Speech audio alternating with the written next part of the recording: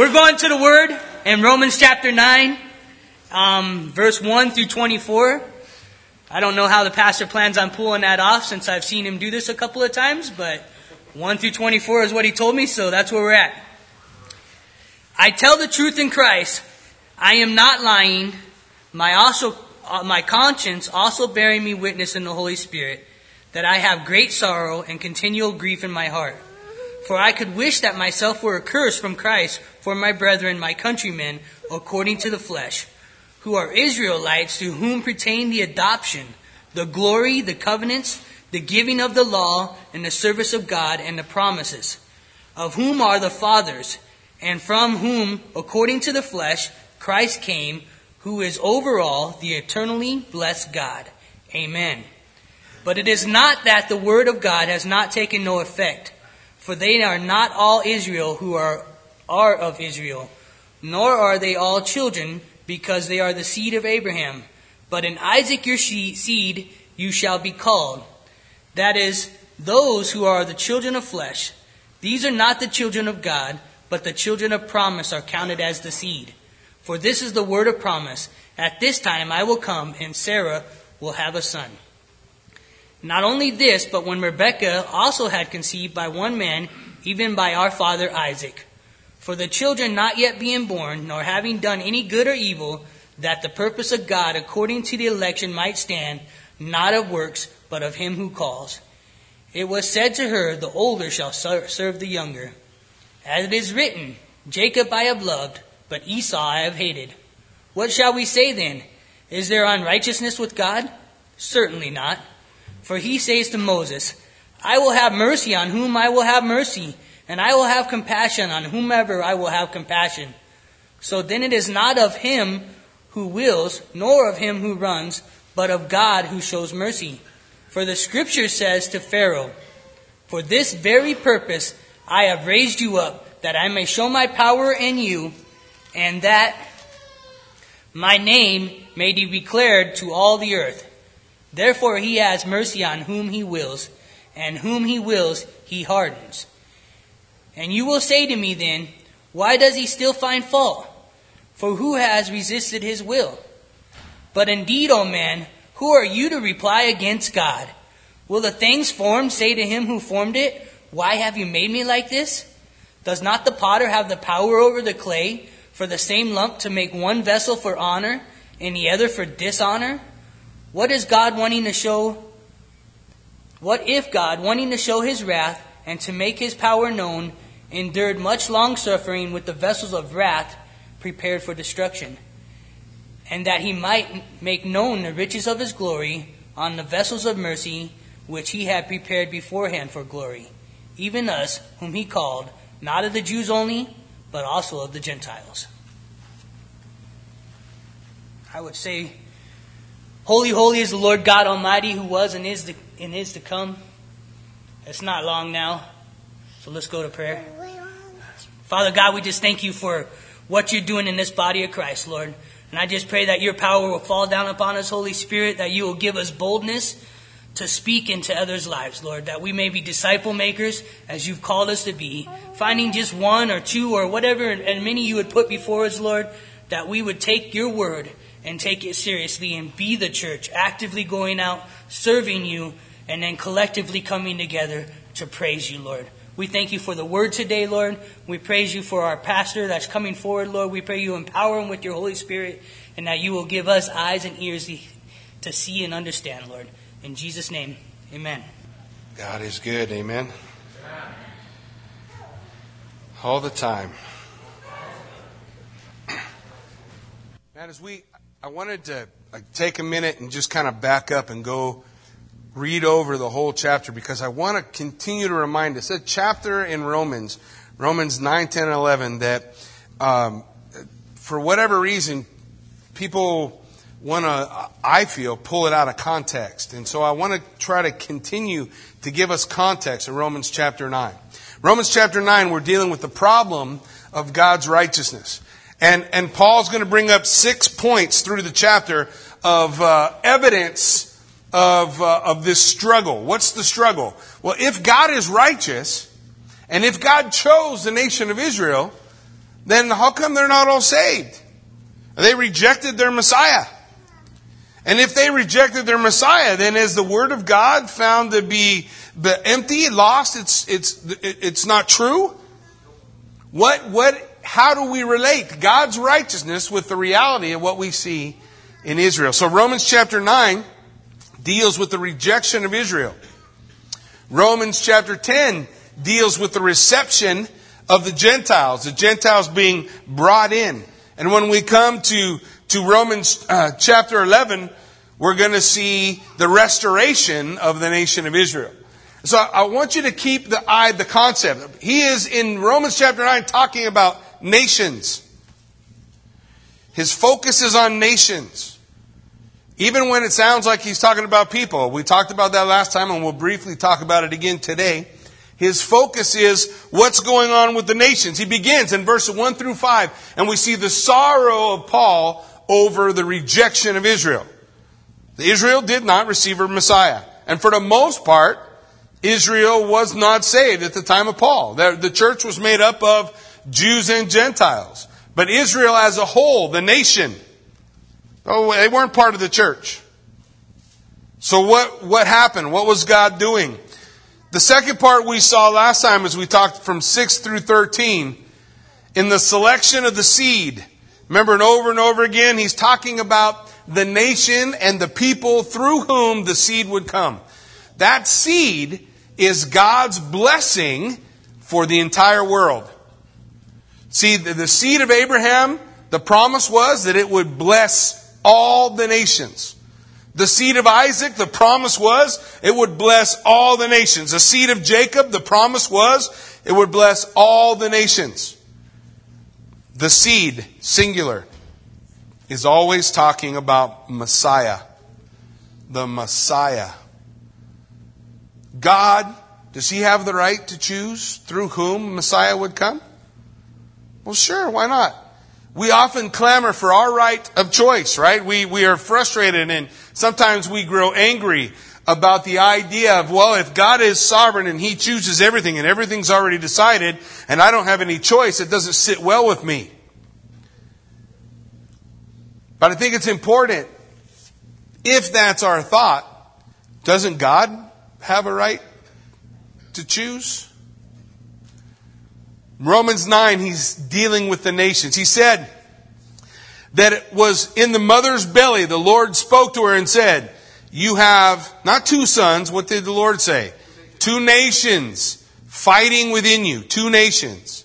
Jacob and Esau. And the Lord said, before they were born, before they did anything wrong, I'm choosing Jacob. Through Jacob, my seed will be called. Through Jacob, Messiah is going to be born. Then he quotes at the end there in verse 13, somewhere around that area, he quotes, he says, for it is written, Jacob have I loved and Esau have I hated. That was written almost, not quite, 1500 years after Jacob and Esau were dead. And through Jacob and Esau had come nations. And those nations were known as Israel and Edom. And Edom had spent a lot of time fighting against Jacob. Now when the Lord declares, Jacob have I loved and Esau have I hated, was He saying, I've chosen all of Jacob and all of Israel is saved and none of Edom is? We know that's not true. We talked about it last time. We went to the book of Revelation. The book of Revelation tells us when the multitude of the saved are gathered in heaven, He says there are people there from every tribe, nation, tongue, all gathered together. So we know it's not talking about salvation. He's talking about corporate election of the nation. Jacob, Israel. Those are the people through whom Messiah came. And that's going to be His point as we continue to work our way through, as we continue to wind our way down to what God is laying out for us in chapter 10 and into 11. Now, we won't get all the way to chapter 11 today. We probably won't get into chapter 10. But I want us to keep the idea, keep the concept of what we're looking at. Because today we're going to talk about God's sovereignty. And so we'll begin there in verse 14. So what shall we say then? Is there unrighteousness with God? Certainly not.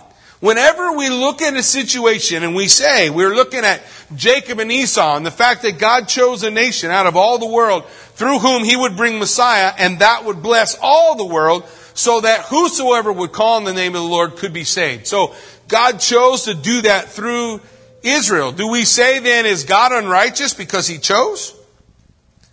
Because He elected a nation? Because He brought them forward? Anytime we find ourselves in a place where we're questioning whether or not God's righteous, let's make it simple. The problem is not God. The problem is me. It's my understanding. It's my reckoning. It's what I see or how I see it.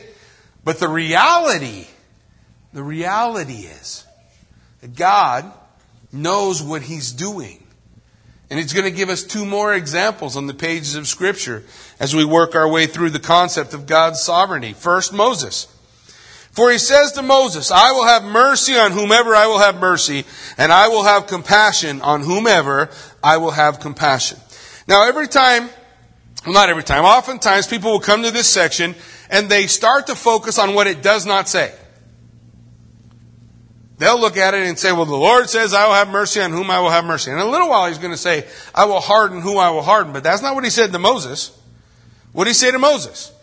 I will have mercy on whom I will have mercy. I will have compassion on whom I will have compassion. God says, it's not up to you to decide who I can love and who I can't. Who I will show mercy and who I won't. See, we always want mercy for us. We struggle wanting mercy for someone else.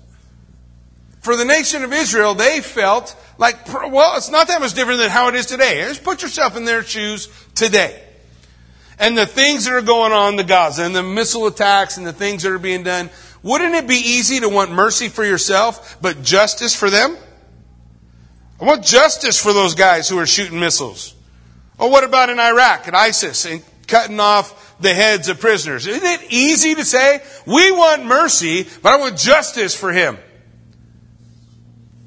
God said, I will have mercy on whom I will have mercy, and I will have compassion on whom I will have compassion. It's not our call who God has mercy on. When He came to Moses, the particular time that He's talking about Exodus chapter 32, the golden calf. You guys remember the incident? Moses has been up the Ten Commandments. He comes down, they got a golden calf, breaks the Ten Commandments. He says, oh, you guys have really messed up. You sinned. I'm going to go talk to God.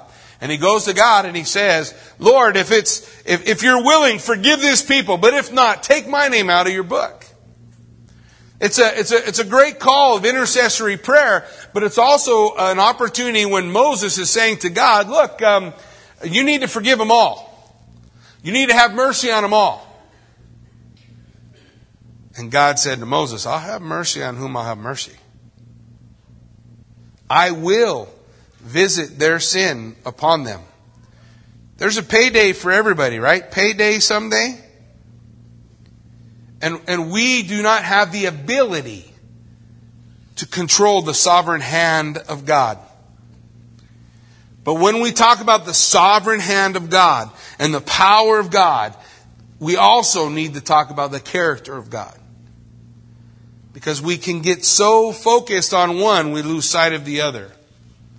Is God sovereign and in control? Yes. And will He always react according to His character? Yes. And what is the character of God? For God so loved the world.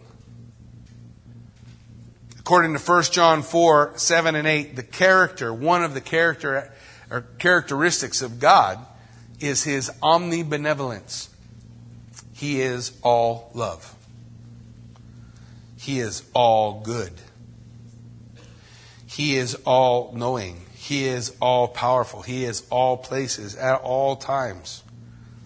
So when God responds, when the Lord reacts in regard to mercy or compassion, He gets to decide. We have no claim to mercy. We have no claim to compassion. We already read Romans 1, 2, and 3. We're guilty men and women broken before a holy God. We have offended. We have devalued. We have dishonored. We are guilty of not loving, not holding in the proper respect. So we find ourselves guilty. He doesn't have to give us mercy. But please note what He left for us in the Word. Look at Proverbs, if you will. Turn to Proverbs 28, 13 and 14. And we're going to go to Proverbs and we're going to Luke 18 in a minute. But as we look at Proverbs, I just want us to understand the revelation of God's mercy. Because a lot of people want to come to this and they want to teach things that I don't see there. They want to teach what's called unconditional election, which means God chooses some for heaven and some for hell, and there's no choice on your regard. You have no say in the matter.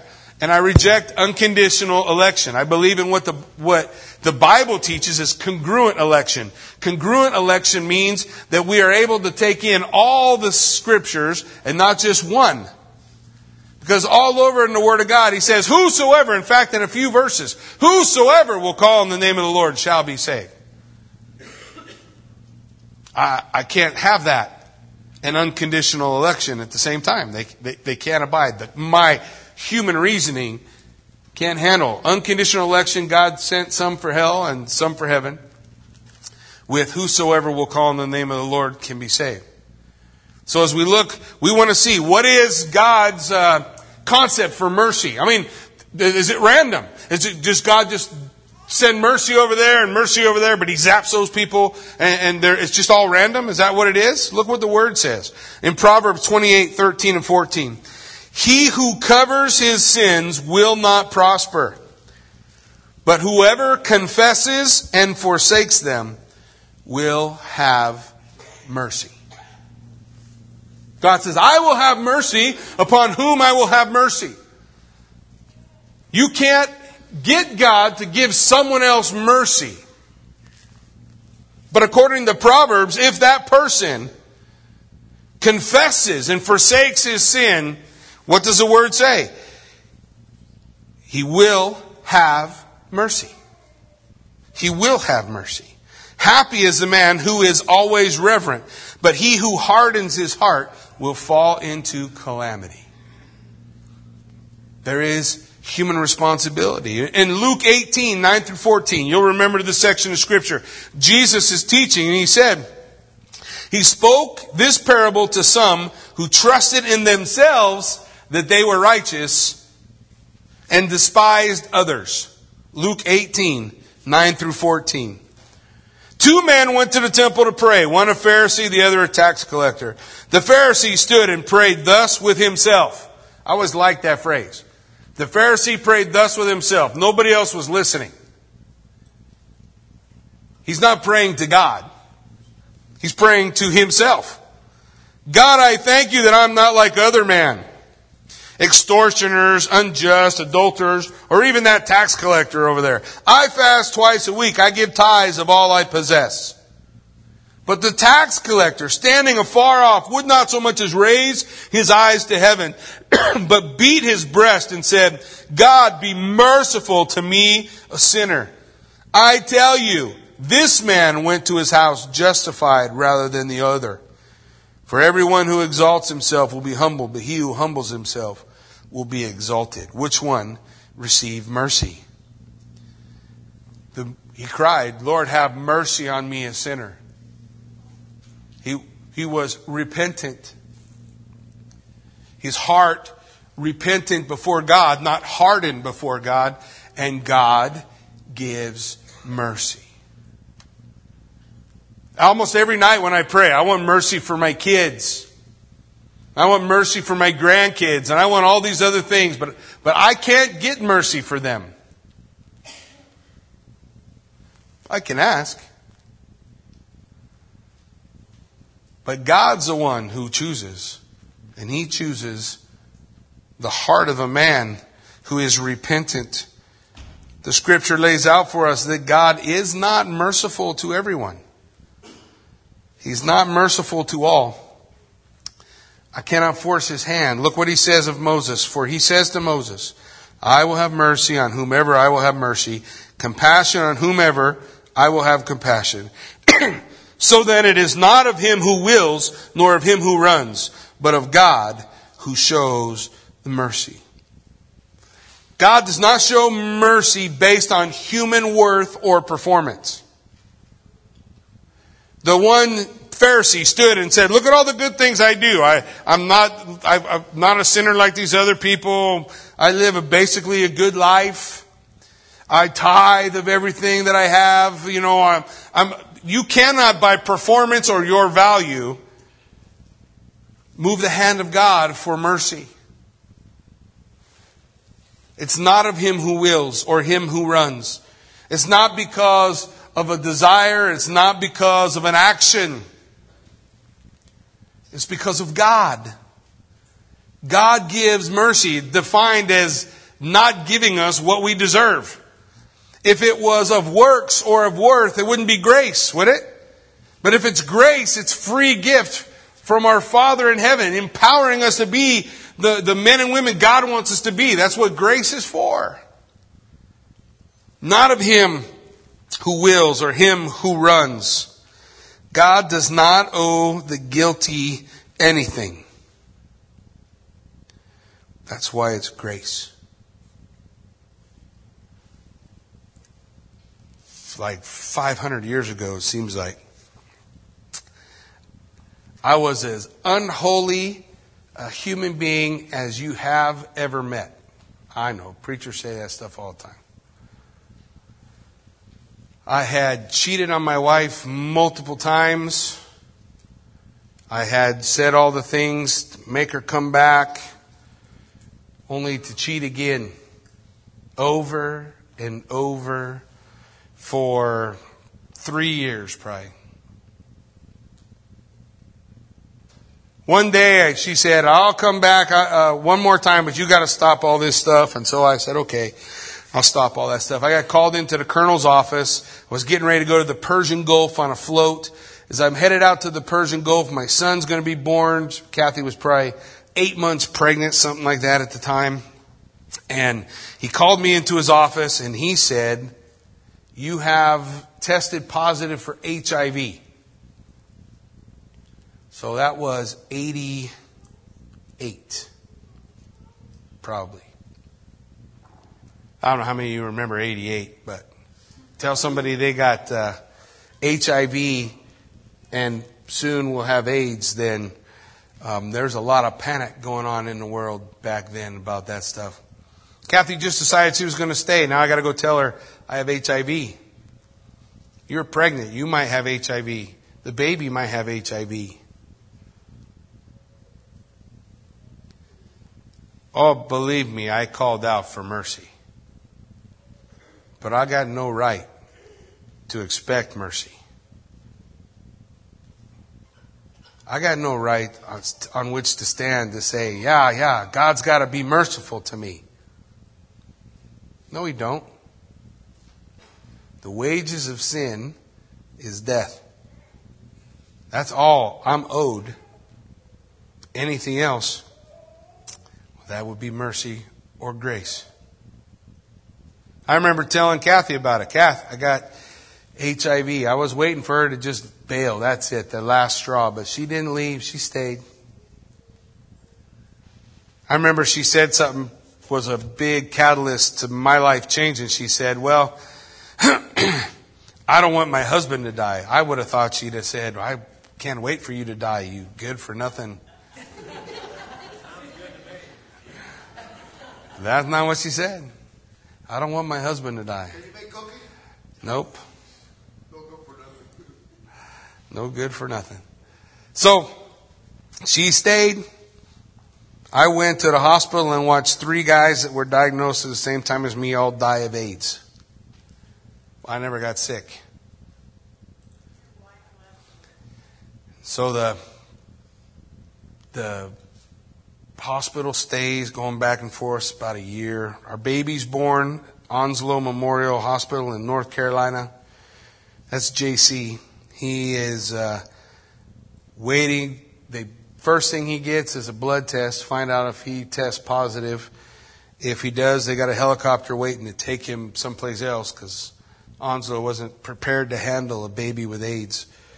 So they tested him. Everybody in the room looked like astronauts. He didn't feel the touch of skin until he was handed to his mother. But his mother couldn't breastfeed because if she's positive, it'll pass to the baby through the breast milk. So JC was on the bottle. A lot of crazy things. All the while, I'm crying out for mercy. But I don't got no right to expect it.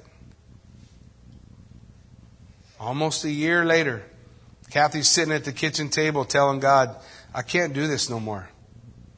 I can't do this no more. I'm scared that we're all dying and I don't know what to do. And she opened up her Bible and read 1 Corinthians 10:13. For no temptation has overtaken you except such as is common to man. But with each the Lord will give a way of escape, that you might be able to bear it. So she said, okay, Lord. Well, she got up and she went out to the mailbox, and there's a letter from the Marine Corps saying that my last test had come back negative. So I had to go back in for a bunch of tests. Believe me, they don't just let you go after that. So they put needles everywhere they could put a needle. They drew as much blood as they could get out of me and keep me still alive. And they looked for it, and in the end they said, we don't really know what's going on, but you don't have HIV, your wife don't have HIV, the baby don't have HIV. So I still remember that day thinking, I got no right to expect mercy, but God give me mercy. God give me grace. Now, flash forward like 8 years, and I'm out of the Marine Corps, and we got probably 2 babies at this time, and we're going to church at Calvary Chapel, Redlands. I'm doing my best to be invisible so nobody knows me or sees me. And they have 2 little kids, hemophiliacs. 8-year-old twins, beautiful boys. They have HIV. And the whole church come together and prayed, God, have mercy. And the Lord took those 2 boys. They both died of AIDS. And I remember sitting down saying, why me and not them? If you're going to have mercy on me, you got to have mercy on them too. And God said to me, I will have mercy on whom I will have mercy. And I will have compassion on whom I will have compassion. Not of him who wills or he who runs. It's not because they did something right or they did something wrong. But the Bible tells in Isaiah 55, my ways are higher than your ways. My thoughts are higher than your thoughts. As high as the heavens are above the earth. That's how distant God's ways are above our ways. So if we ever look at a situation and we say, God must be unrighteous. God's not unrighteous. Just our understanding. Just like a character in the Old Testament. We can ask God why, but He don't always tell us. He don't always let us know. And certainly, there have been many times I thought, well, those 2 boys got it better than me. At 7 years old, they went to be with Jesus. They have a lot of things they didn't have to go through. So maybe our way of understanding mercy is different than God's.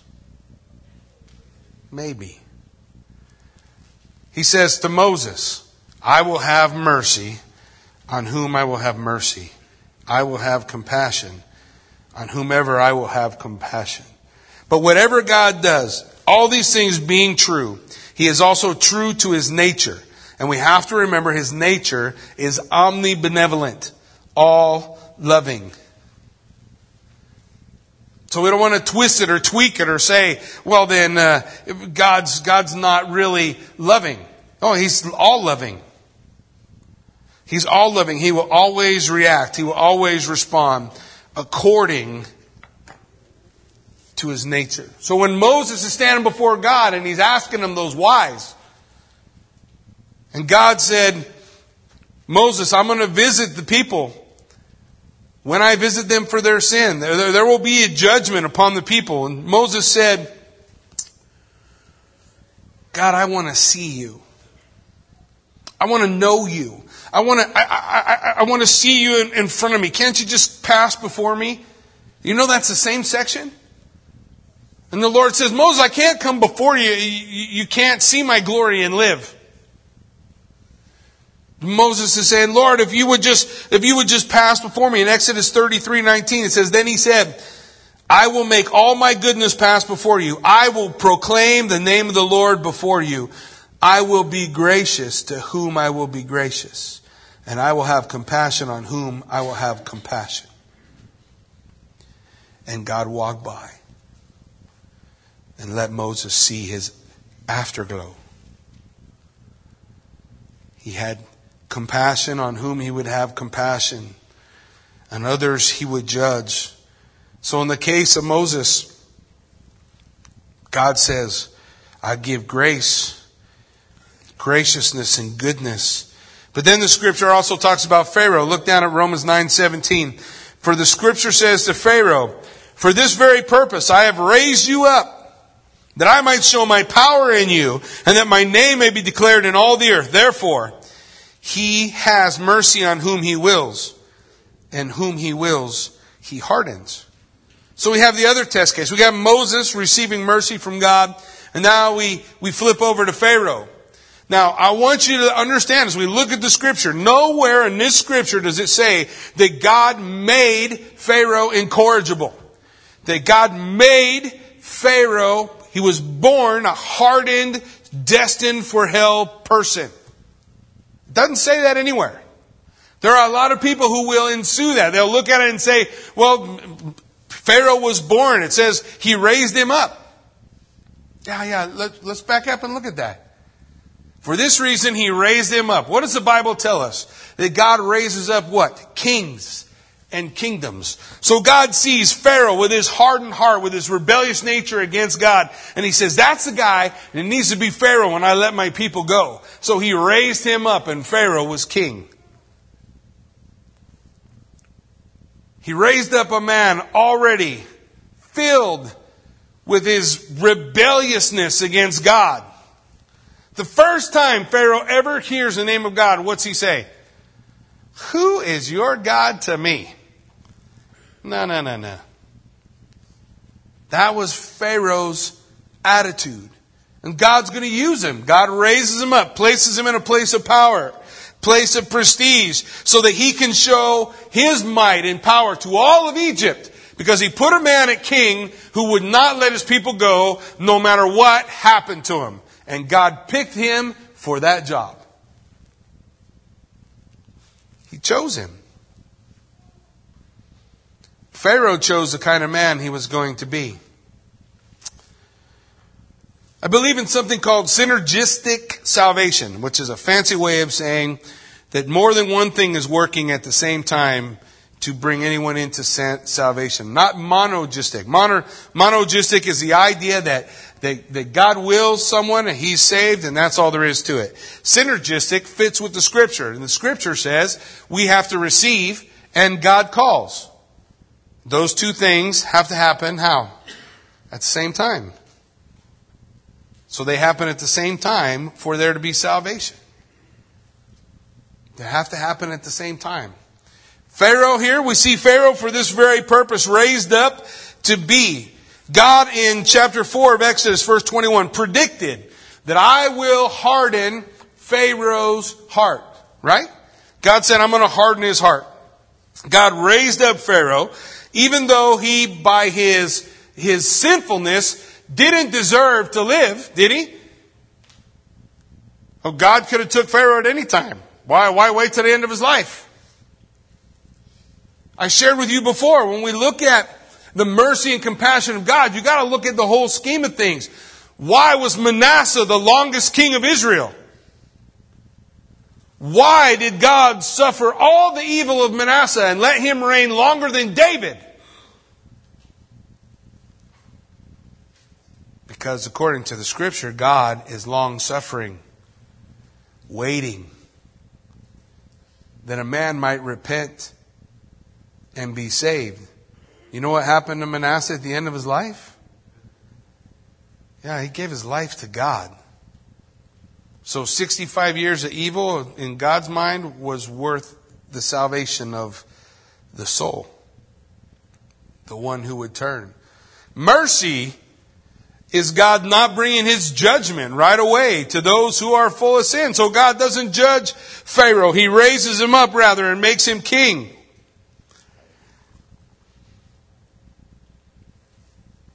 And then God hardened Pharaoh's heart. Now, oftentimes you'll hear people say this. Well, first, Pharaoh hardened his own heart, and he hardened his own heart, and he hardened his heart, and then finally at the end, God hardened Pharaoh's heart. I don't see that in Scripture. I'd love to say it, but that's not what I see in Scripture. I see in Scripture both things happening. I see in Scripture God hardening his heart, God predicting that He's going to harden his heart being hard. And then I see a little ways further, and then I see Pharaoh hardening his heart, and then Pharaoh hardens his heart for a while, and then later on God comes back and hardens Pharaoh's heart. What's going on? God is not doing anything to Pharaoh that Pharaoh's not doing to himself. Pharaoh has made his choice. He's living his life in rebellion against God. Both are working together. Both are working together in what Pharaoh's doing. In chapter 8 of Exodus, verse 32, chapter 9, verse 17, those are two sections where Pharaoh hardens his own heart. But I'm going to read to you Exodus 9, 34 and 35. So we got Pharaoh, God trying to let his people go, but He put Pharaoh there so he could go through all 10 plagues, so all the nation of Egypt would have an opportunity to see the power of God worked in reality. So when the children of Israel left, was it only Jews that left? No, there were Egyptians that went too, right? Who said, man, that's a real God. Well, Exodus 9:34. When Pharaoh saw that the rain, the hail, and the thunder had ceased, he sinned yet more, and he hardened his heart, he and his servants. That's verse 34. So what's it say? Pharaoh hardened his heart. Now, look at verse 35. So the heart of Pharaoh was hard. Neither would he let the children of Israel go, as the Lord had spoken by Moses. God hardened Pharaoh's heart. It's 2 verses apart. Pharaoh's hardening, God's hardening. What is going on? Romans 2:5. But in accordance with the hardness of your unrepentant heart, you are treasuring up for yourself wrath in the days of wrath and revelation of the righteous judgment of God. Romans chapter 2, under the condemnation of mankind, God says, if you continue to be unrepentant and harden your heart, you're just storing up wrath for yourself in the day of wrath. God in His mercy is waiting. He's long-suffering. You have an opportunity to repent. But if there is no repentance, the day will come when God will harden. And you're done. And that's where Pharaoh went. God says,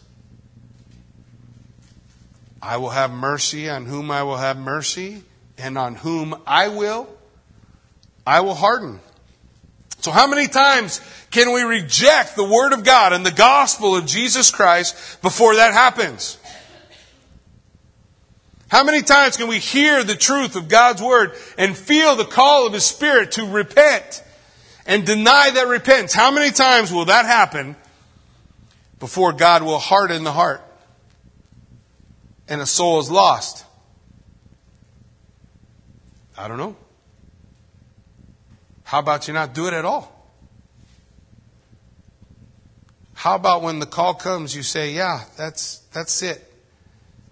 I want what God has. I want to line up under His mercy and under His grace before what the Lord would reveal to me. For it is God's mercy. It is God's mercy that provided the occasion for the hardening of Pharaoh's heart. What do I mean? God could have judged him at plague 1, 2, 3, 4, 5. Why'd God wait? Well, according to 2 Peter 3:9, because God is long-suffering, desiring that no one would perish, but that all would come to repentance. So at the same time that Pharaoh is hardening his heart, God is hardening it as well. One verse apart. Pharaoh hardened his heart. God hardened his heart. It works together. There's no guarantee there will be ever a second call. A second opportunity at the gospel. A second opportunity to hear what God is saying. Look at verse 19 of Romans 9. So you will say to me then, why does he still find fault? For who has resisted his will? So Paul is saying there are those who will object. And their objection is, well, if God wills it, then how can he find fault with me? If God decided I'm going to be hard, then it's not my fault. Well, as Paul is raising that question, which, by the way, demands a negative answer, rhetorical question, he also in verse 20 says, but indeed, O man, who are you to reply against God? That word for reply, you could switch that word for reply to resist. Well, you say, I can't resist his will, so how can he find fault in me if I can't resist his will? And then in the next question he says, well, who are you, O man, to resist? What does it mean to question God? If God said go and you question him, what are you doing? Well, you didn't go. You're questioning. How can you resist his will? Is it possible to resist the will of God? Well, apparently, based on the second question, it is. And the rest of the response that he lays out for us here. How? Indeed, O man, who are you to reply against God? Will the thing formed say to him who formed it, why have you made me like this?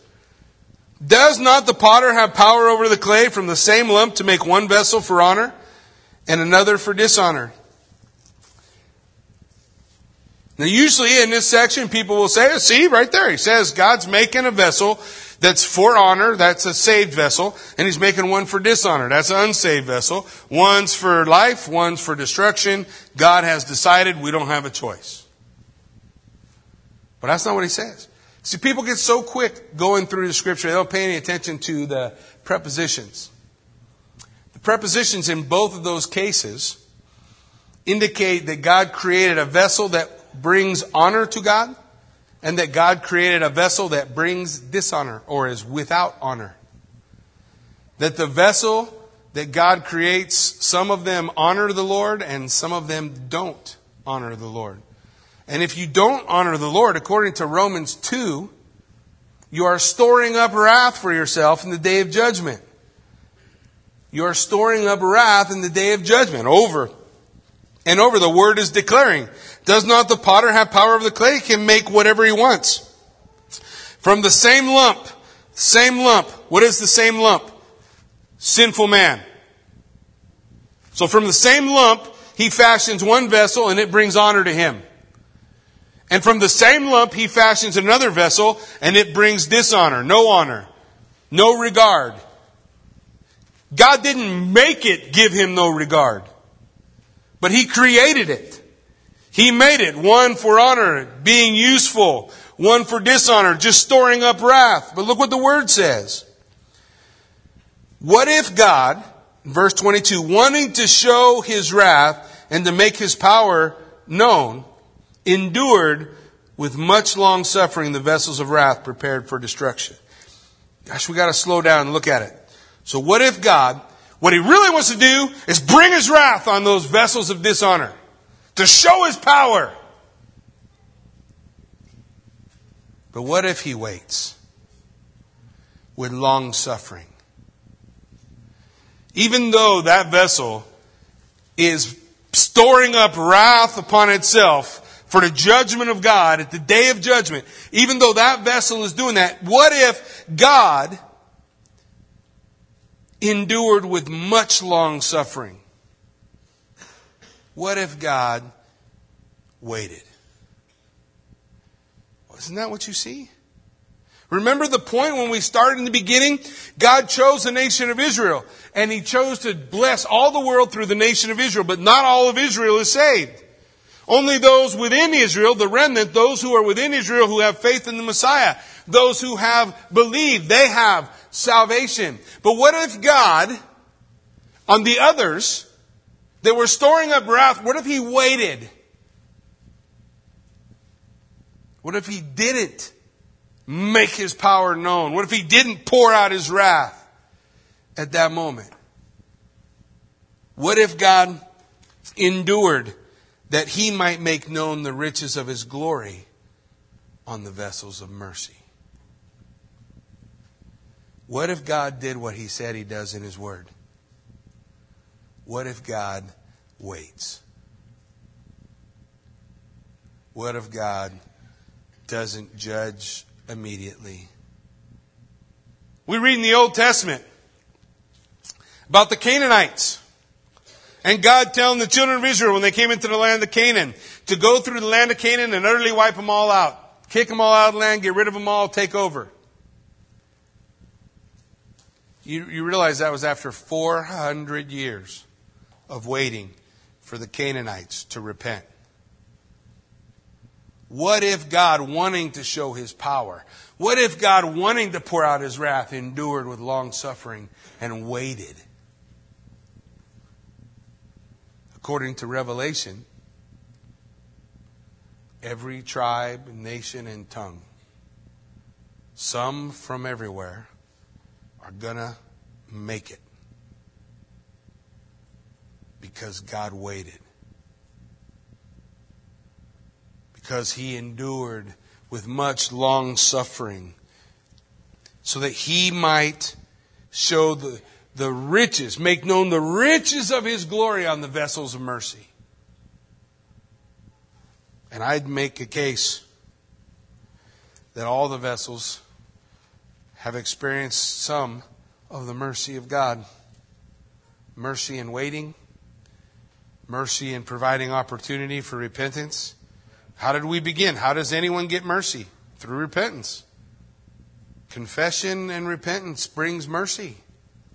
God brings mercy on those whose hearts are turned toward Him, to whosoever will may come. Look, we want to understand this and we want to see it. Then we got to look at it as a Jewish mind would see Jeremiah 18. How would the Jew look at Jeremiah 18? That the lump of clay is either going to be built up or torn down by God, depending on Israel's moral response to God.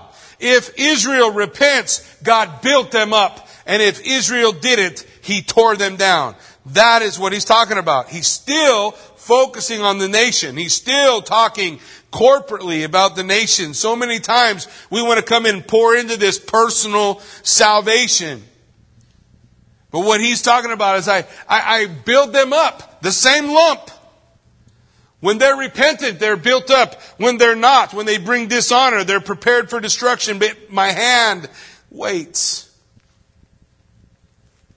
It waits.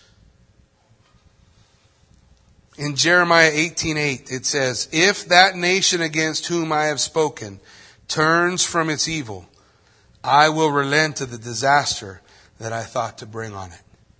Jeremiah 18 is the potter and the clay. Jeremiah, get yourself down to the potter's house. I'm going to teach you about the potter and the clay. So when we come to Romans chapter 9, we don't get to just make a Western concept of what does it mean for the potter and the clay. We go to what the Scripture says. What does the Scripture tell us about the Scripture? Jeremiah 18 gives us the Jewish teaching, the concept that God was giving through Jeremiah, that the unrepentant element is a vessel of wrath, and the repentant element is a vessel of honor. And the vessel of wrath has no right to expect mercy. And the vessel of honor has no right to expect mercy. But God is all-loving. He wants to bless. He wants to pour out His love. He wants to do all of these things. The vessels that bring no honor to God. And the vessels that bring honor to God. In verse 21, that prepositional phrase, that the vessel brings honor. The vessel that brings honor to the God is a repentant vessel. The vessel that brings dishonor or no honor to God is an unrepentant. And wrath is waiting. And that is why He endures with all long suffering. Remember Romans 2:5. In accordance with your hardness and your impenitent heart, you are treasuring up for yourself wrath. That's what Pharaoh did. He had an unrepentant and a hard heart. God hardened it. But Pharaoh was responsible for who he made himself, waiting for the judgment of God. But we can't ever forget 2 Peter 3:9. 2 Peter 3:9, that the Lord is not slack concerning His promise, as some count slackness, but is long-suffering toward us, not willing that any perish, but that all would come to repentance. You heard that, right? That flies in the face of a concept that says God chose you for heaven and you for hell. If that's true, then why would the Lord lead Peter to write, God's will is that none would perish, but all would come to repentance? Now, I know not all will, but that's God's desire, that all would come to repentance. Now, I know when we start chewing on Romans chapter 9, there's difficult concepts, and maybe I lost everybody and maybe I didn't. Prayerfully, the Spirit of God give you something. But as we prepare to go, I just want to read it to you from a New Living Translation. Sometimes it helps get our mind, tuned to what God's saying. But Romans 9:22 in the New Living says this: in the same way, even though God has the right to show His anger and His power, He is very patient with those on whom His anger falls, who are destined for destruction. You hear the heart of God. He doesn't bring it. He waits. Because some of those people are going to be Manassehs. Some of them won't. But anyone who is lost and stands before God at the great white throne, when he stands before the Lord God and he looks to Him, he's not going to be able to say, God, you made all my choices for me. The Lord said, no, I knew all your choices. I knew that even though I came to you over and over and over again, you would reject me. Yet every time I had a chance, I came to you again. And I laid out the opportunity before you. The Bible says at that great white throne, every mouth will be shut.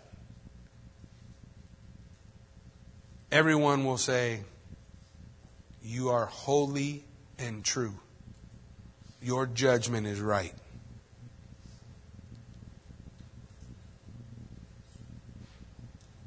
We don't know how many times.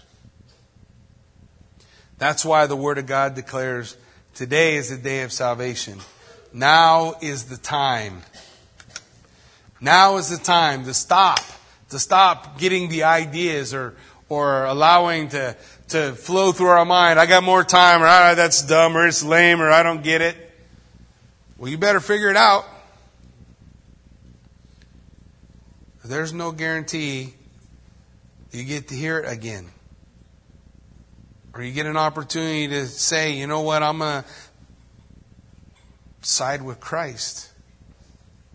I'm going to walk with Him. I choose Him. I fulfill what the Word of God declares. Who as many as received Him, to them gave He the power to become the children of God, to as many as believed on His name. Yeah, while we're reading Romans 9 and we're going through this tough section, I also want you to know in just a couple verses, Romans 10:9, you know what it says there? Whosoever calls upon the name of the Lord shall be saved. Paul's not contradicting himself. We just get wrapped around the axle sometimes when we read it. But that's not what he's... God is merciful and God will wait and God gives opportunity. But payday someday. Now is the time. Amen? Today is the day. Let's stand and pray. Heavenly Father, Lord God, we thank you for the truth of your word. God, we thank you for what your word declares, Lord Jesus. God, that we could just come to recognize and realize. We look at Romans chapter 9, God, you're speaking of your nation and you're speaking of their rejection. And you're saying, though they rejected, I am waiting. I am waiting. Why don't you just judge Israel now? Why don't you just get rid of Israel and just let the church be the new Israel? No, the Lord declares in chapter 11, I'm going to save Israel yet. What if, to show his power and his wrath, his desire to judge sin was there? But what if God waited? And what if man repented? Then he could show the riches of his glory. The riches of the glory of God, who gives mercy to those who don't deserve it. Who gives grace to those who have done nothing to earn it. What if it was all God's patience, long-suffering, and love working simultaneously with my heart's willingness to receive Him? What if God was waiting for that? As the Bible tells us in just a few verses, blindness has come to Israel for a time. They may be provoked to jealousy through the lives of the Gentiles. But blindness won't always be there. The same blindness that God allows at this time, He can lift. He waits. He waits today. For whosoever will call on the name of the Lord shall be saved. For with the mouth confession is made. So if you confess with your mouth the Lord Jesus and believe in your heart that God raised Him from the dead, you will be saved.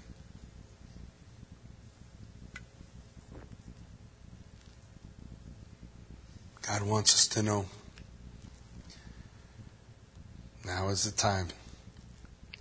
Today is the day. Lord Jesus, as we stand before you, I pray, if there's anybody here who does not know you, that they take the time to get to know you before they leave. That even as we close out in a word of worship at the end, they could come forward. I got all the time in the world. We can sit down and talk about it. When they can receive Him. And they can move from a vessel of dishonor that brought dishonor to God to a vessel that honors Him. And they can be a trophy of the grace of God as the Lord bestows upon them the riches of His grace because God waited. God, I pray that you help us to understand and relate what your word is teaching, Lord, that we would have eyes to see and ears to hear. Lord, that we would know that the only way to a relationship with you is through faith. Believing on your name, receiving you as Lord and Savior. God, I pray that you would do the work that none of us can in the hearts and the lives of those who are here. And as we close out in worship, Lord, I pray, God, that you would do that work. I pray that you would bring people into the family of God. For today is the day. And we give you all the praise and the glory for it. In Jesus' name.